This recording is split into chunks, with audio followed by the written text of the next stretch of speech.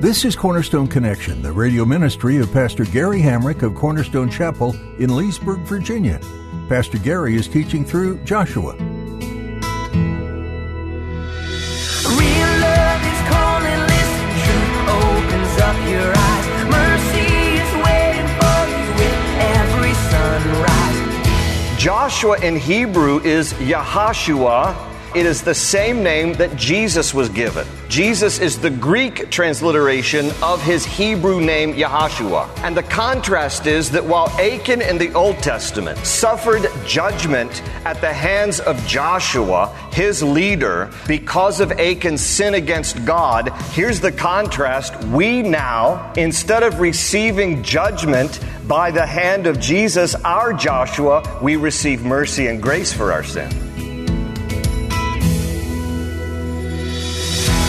In today's message, Pastor Gary shares about how God's plan is revealed all through Scripture, His redemptive plan for all of us, and in ways that are nothing short of miraculous.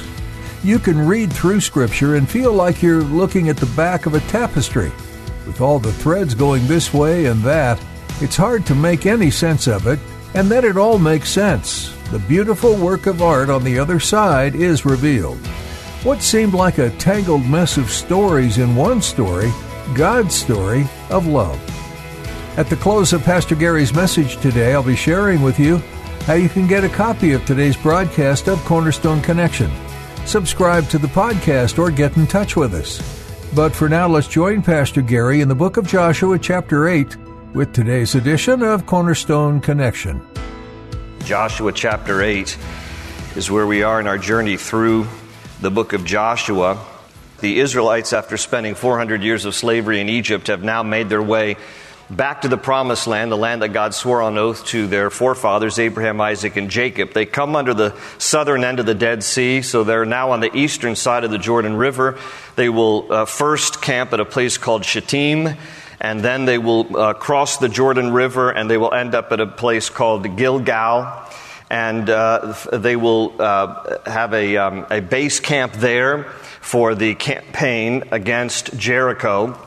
They will take that city, and then they will come to the city of Ai. In chapter 7, it was a disastrous military campaign against Ai, and what we came to find out when God revealed the issues that were behind the scenes is that the reason why the Israelites experienced defeat at Ai, and by the way, it's the only time that they experience casualties in the book of Joshua, 36 die, is because that there was one man by the name of Achan who had disobeyed God related to Jericho.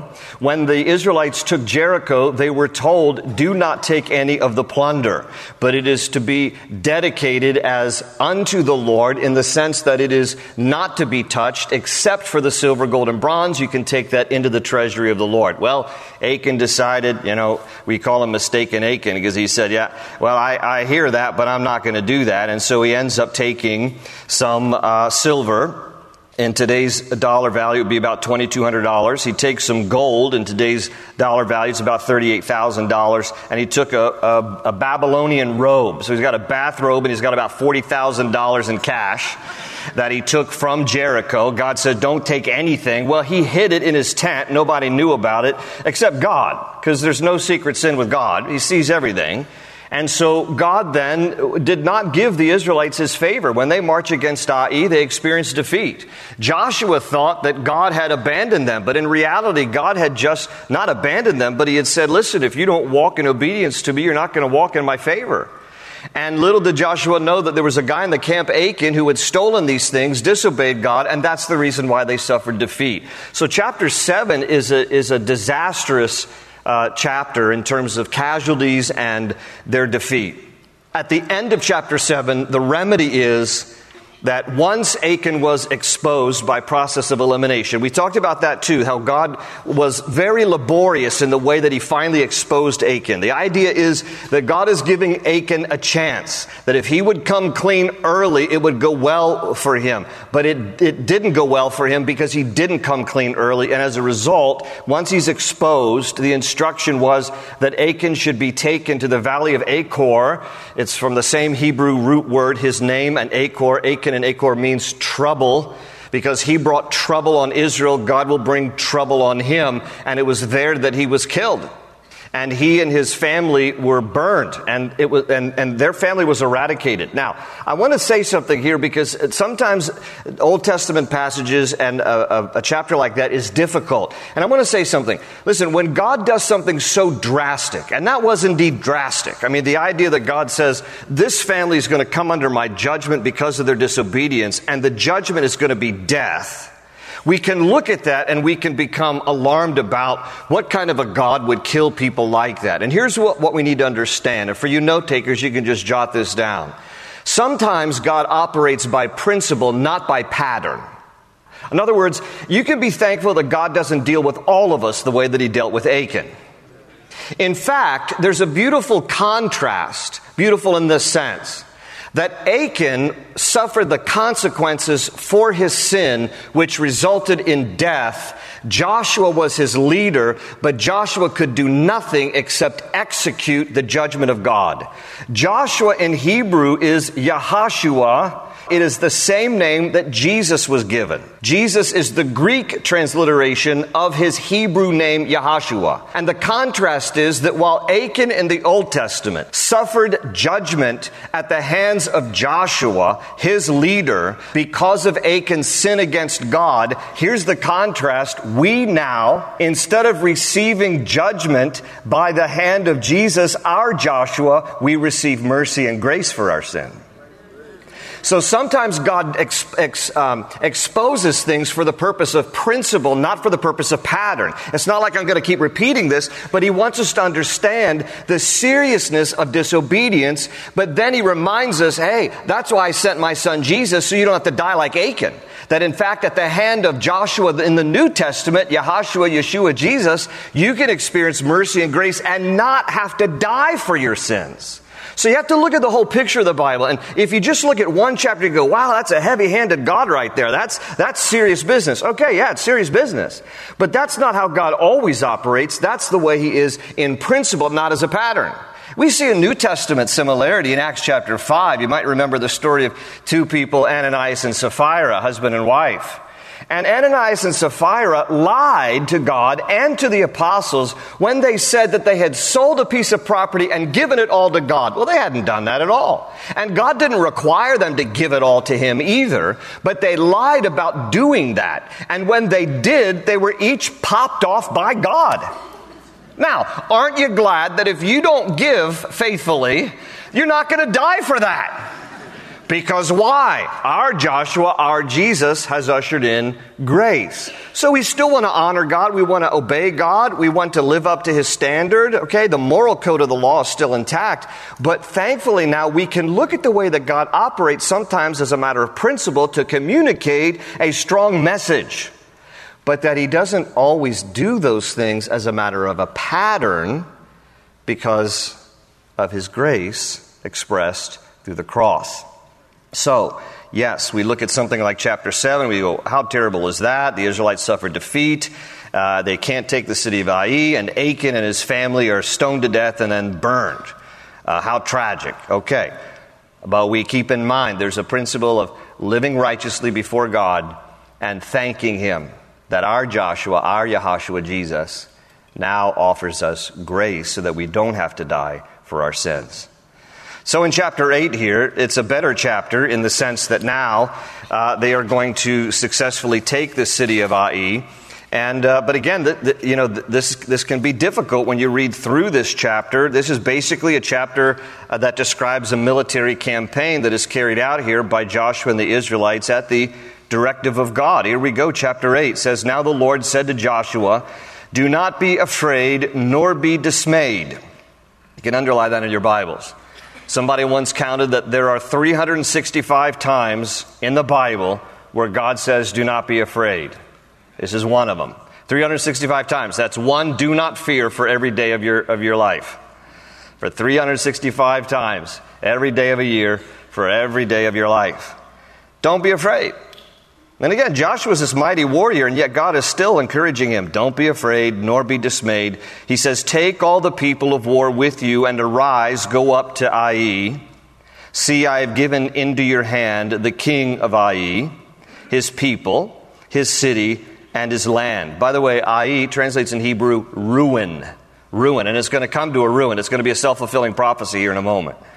And verse 2, and you shall do to Ai and its king as you did to Jericho and its king. Only its spoil and its cattle you shall take as, you got to love the New King James, booty. Okay, it's plunder, all right, for yourselves. And he says, lay an ambush for the city behind it. Now, look, the first city that they took, God says, don't touch anything in Jericho except the silver, gold, and bronze. Take that into my treasury. And that's where Achan disobeyed and took some stuff for himself. Isn't it interesting that if he had just waited? Because now God says, when you take Ai, you can go ahead and help yourself to the plunder. If he had just waited, he would still be alive and have some stuff. But because he disobeyed, he came to an untimely end. And so God says here, you can go ahead and take the plunder of the city. And he says, lay ambush for the city behind it. Now, God does not spell out a specific military campaign here. He's going to leave this up to Joshua, exactly how to carry this out. He gives Joshua some latitude here. So in verse 3, so Joshua arose and all the people of war to go up against Ai. And Joshua chose 30,000 mighty men of valor and sent them away by night. Now, when I get to the end of this section here, by the end of verse 29, I'm going to come back and make some observations. But one thing I want you to note is right here where he chose 30,000 mighty men. In chapter 7, when the campaign did not go well, he had only chosen 3,000. All right, this is 10 times the army of chapter 7. There's some interesting contrast between the defeat of chapter 7, the victory of chapter 8. That's one of them. And verse 4, and he commanded them, saying, behold, you shall lie in ambush against the city, behind the city. Do not go very far from the city, but all of you be ready. Then I and all the people who are with me will approach the city. This is Joshua talking. And it will come about when they come out against us as at the first time back in chapter 7, that we shall flee before them. For they will come out after us till we have drawn them from the city, for they will say, they are fleeing before us, as at the first. Therefore we will flee before them. Then you shall rise from the ambush and seize the city, for the Lord your God will deliver it into your hand, and it will be when you have taken the city that you shall set the city on fire, according to the commandment of the Lord you shall do. See, I have commanded you. And so Joshua rallies the troops here, and he explains to the people, here's what's going to happen. And he basically strategizes with them. And he says, look, what we're going to do is we're going to set 30,000 people of the soldiers in the army. We're going to set 30,000 soldiers in a position where they're going to ambush the city. They're going to be behind the city. They're going to be west of the city. And they're going to creep up only so far until they could be possibly detected and no further. You don't want to be seen here. This is a stealth operation. And so he says the 30,000 are going to line up behind the city of Ai. And he says, meanwhile, I'm going to take some other people, and I'm going to go in front of the city, and I'm going to pretend like we are the army advancing against the city. And when the people of Ai see us approaching from the north, they're going to come pursue us. When they pursue us, we're going to run, and the chase is on. And when they pursue us, because they think that we're the army, then the 30,000 who are lying in ambush go into the city and take it. And here's what happens. Verse 9. Joshua therefore sent them out, and they went to lie in ambush and stayed between Bethel and Ai, on the west side of Ai. But Joshua lodged that night among the people. And then Joshua rose up early in the morning and mustered the people, and went up, he and the elders of Israel, before the people to Ai. And all the people of war who were with him went up and drew near. And they came before the city and camped on the north side of Ai. Now a valley lay between them and Ai. So he took about 5,000 men and set them in ambush between Bethel and Ai on the west side of the city. And when they had set the people, all the army that was on the north of the city and its rear guard on the west of the city, Joshua went that night into the midst of the valley. Now it happened, when the king of Ai saw it, that the men of the city hurried and rose early and went out against Israel to battle, he and all his people, at an appointed place before the plain. But he did not know that there was an ambush against him behind the city. Okay? So this is how it's working. Joshua's got some troops on the north of the city, some troops lying in ambush on the west of the city. He's got the front and the rear. And the king of Ai looks out, sees Joshua and this semblance of an army, and says, they're here to attack us. Let's go attack them. And they're going to pursue the Israelites. And so he says in verse 15, and Joshua and all Israel made as if they were beaten before them and fled by the way of the wilderness. So all the people who were in Ai were called together to pursue them. And they pursued Joshua and were drawn away from the city. There was not a man left in Ai or Bethel who did not go out after Israel. Look at this. So they left the city open and pursued Israel. They left the front door open.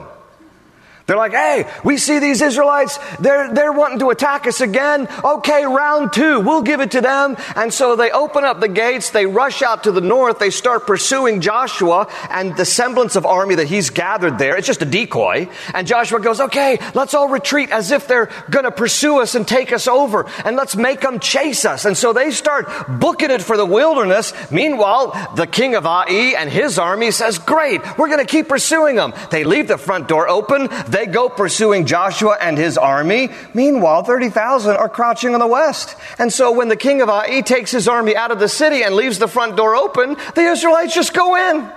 They don't even have to fire a shot. They just go into the city and they're going to lay siege to everything. Verse 18. Then the Lord said to Joshua, stretch out the spear that is in your hand toward Ai, for I will give it into your hand. And Joshua stretched out the spear that was in his hand toward the city. So those in ambush arose quickly out of their place. They ran as soon as he had stretched out his hand, and they entered the city and took it and hurried to set the city on fire. And when the men of Ai looked behind them, they saw, and behold, the smoke of the city ascended to heaven. And so they had no power to flee this way or that way, and the people who had fled to the wilderness turned back on the pursuers. So now they're hemmed in. You know, they leave the city, and they're pursuing the Israelites, they think is the whole army of the Israelites. The majority of the army's already taken the city, they're burning it.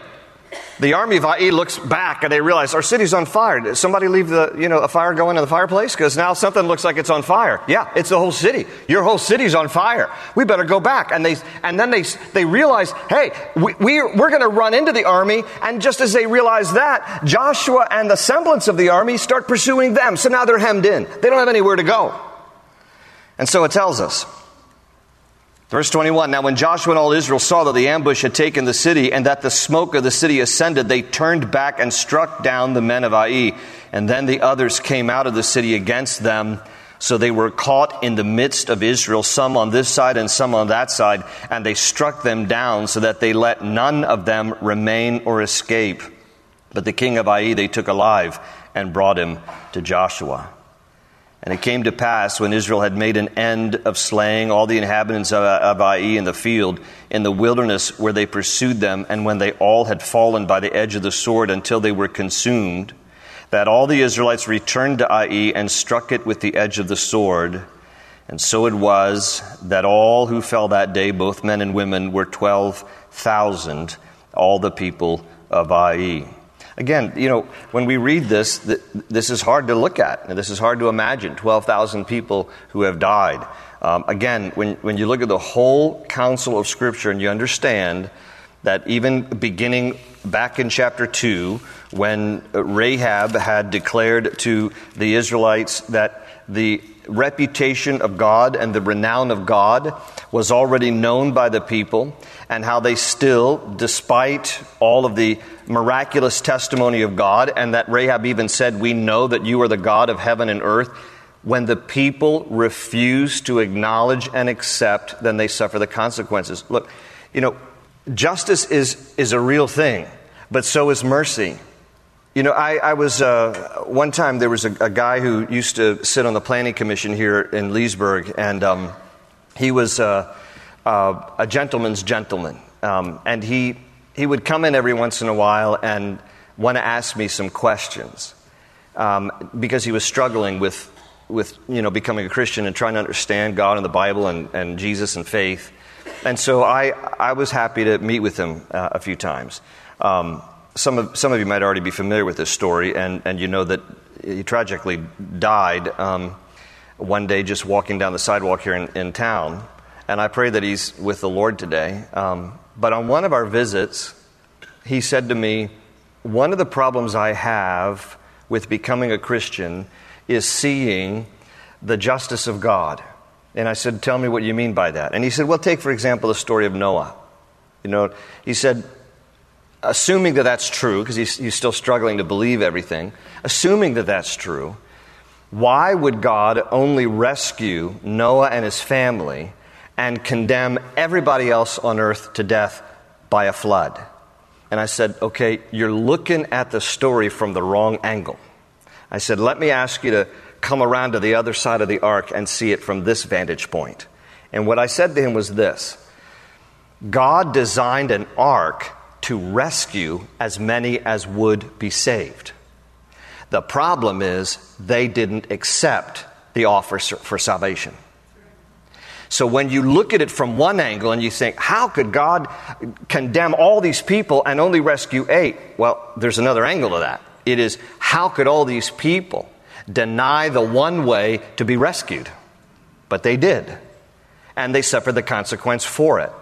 Sometimes when we try to reconcile the justice of God and the mercy of God, it's difficult, especially if we're just looking at the angle of the justice of God. That is so terrible. That is so harsh. That is so, final. And then we can look at it from that angle. But if we would step to the other side and realize, and so that we don't have to suffer the consequences for our sins, the mercy of God was expressed through Jesus on a cross.